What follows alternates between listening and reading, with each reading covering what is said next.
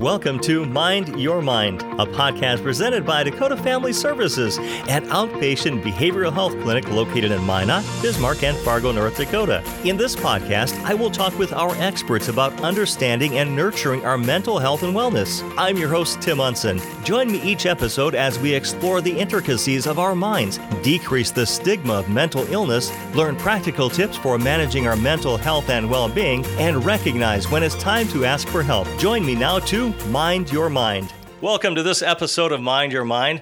Our guest is Fallon Johnson. Fallon is an outpatient behavioral health therapist on the Fargo campus and provides outpatient therapy for ages 7 to 25. Fallon, it is great to have you on Mind Your Mind. Our topic is managing back-to-school anxiety. However, before we get to the topic, first question up, why do you do what you do? Hi, thanks for having me, Tim. Why do I do what I do? I think, if I was really going to try to narrow it down to one thing, I think it's connection. So it's kind of my personal belief that, we're all here to connect. I think we all do a little bit better when we have somebody to connect with and bounce ideas off of. So that's what brought me into therapy, and I like to see people reaching their fullest potential. Love that. So managing back to school anxiety, that seems like something that's always a stressor, no matter if we're getting ready to go back to school or in school. So managing back to school anxiety, what are typical stressors families deal with during this time? Right. So there is a variety, let me tell you. I think one of the biggest things is the back to school routines. I think that's something that probably everybody deals with at some point.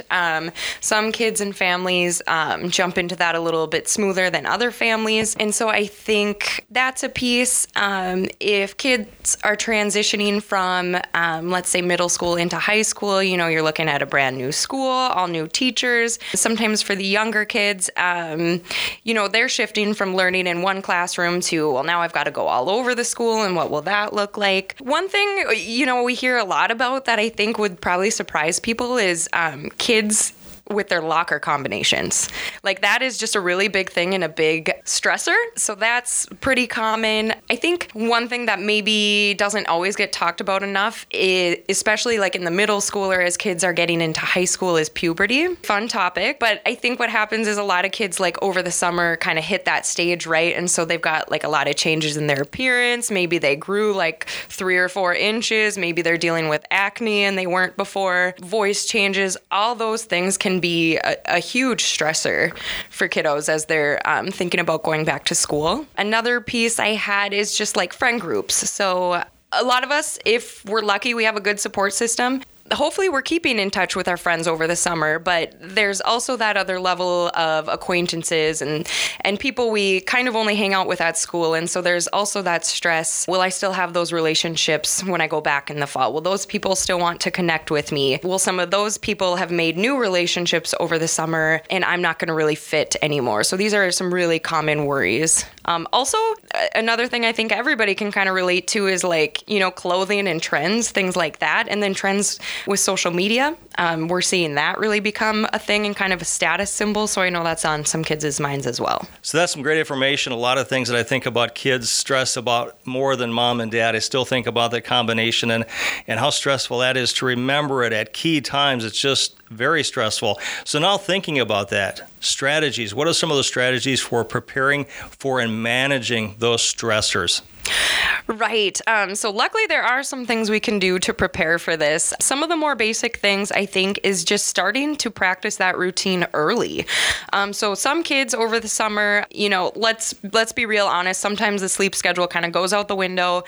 Maybe you had a job in the summertime. You're just living a really different routine. And so as you think about going back into school, maybe just trying to get back on that school routine a week before school starts.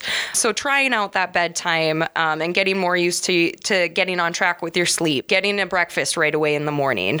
We kind of tend to let those things go in the summertime. So just getting back on track a week early. Sometimes, depending on the school, you might some of them will have like a back to school night. I think this is a great resource to use. It can give you an opportunity to tour your classrooms, figure out where everything's going to be ahead of time. It's an opportunity to meet your new teachers, get a face to the name. So, when we get into that classroom and you see that teacher's face, it's like, okay, all right, I know I'm in the right place. I met her at the back to school night. And, not every school does offer that. And so if that's not your situation, maybe just kind of reaching out to the school to see if there is an option to go maybe a week ahead of time and do all those things individually. That's an option too. When I think of the locker combination, I think about maybe some discreet ways you can kind of hide that, so like maybe it is like on your shoe or in your sleeve, or I know a lot of kids are able to have phones, and so maybe it's something simple like that. Yeah, don't do a tattoo because it's going to change next year. Right? Yeah, probably not a tattoo.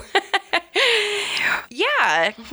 When I think more about like the puberty area, I think it's just really important for parents and just kids in general. I think it's good to create an environment where it's okay to talk about those things. It's okay to ask questions, because I think the last thing we want is kids trying to figure out those things by themselves, right? And figure out what's normal or not normal. And so just normalizing it and creating a safe place to ask questions, and just kind of normalizing like, hey, this is something that everybody goes through at some point. You're not alone. For some people, you might need to look at some additional resources. So within the school, each kiddo should fall under a category for a school counselor. So there should be one assigned to you, even if you don't know who that is. Maybe you do seek outside services and you look at meeting with a therapist to help with those stressors. That's definitely an option. In some cases, with some kids, they do need to lean on like medication support. Sometimes focus is a big deal. Another thing that comes to mind is really leaning on your homeroom teacher. I know a lot of kids have like a home base at school, so don't be afraid to ask questions and reach out to that person. It's a lot of great information, and I'm thinking too is our guest right now is Fallon Johnson, an outpatient behavioral health therapist on the Fargo campus on Mind Your Mind. It's great having you on with us, and thinking about stressors not just for the kids but for parents. Please don't wait until like the day or two before school starts to go get those back to school supplies. That is a huge stressor, and I think back to school sales, start usually early July or something like that. So start shopping early so that's not a stressor. Your kids are going to have enough stressors for you. You don't need to create some for yourself. Right, absolutely. Yep. All right, what about some resources to access for additional support?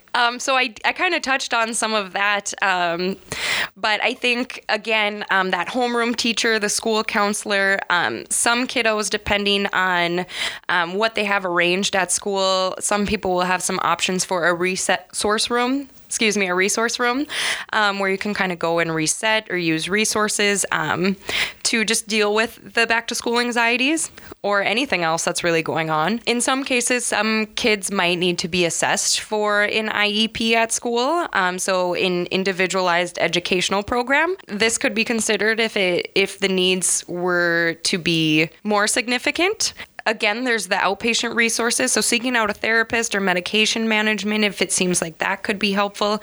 And then I would say peer groups. A big support for kiddos is going to be their peers. And so making sure they have access to healthy friendships, maybe exploring some clubs at school where people have like-minded interests.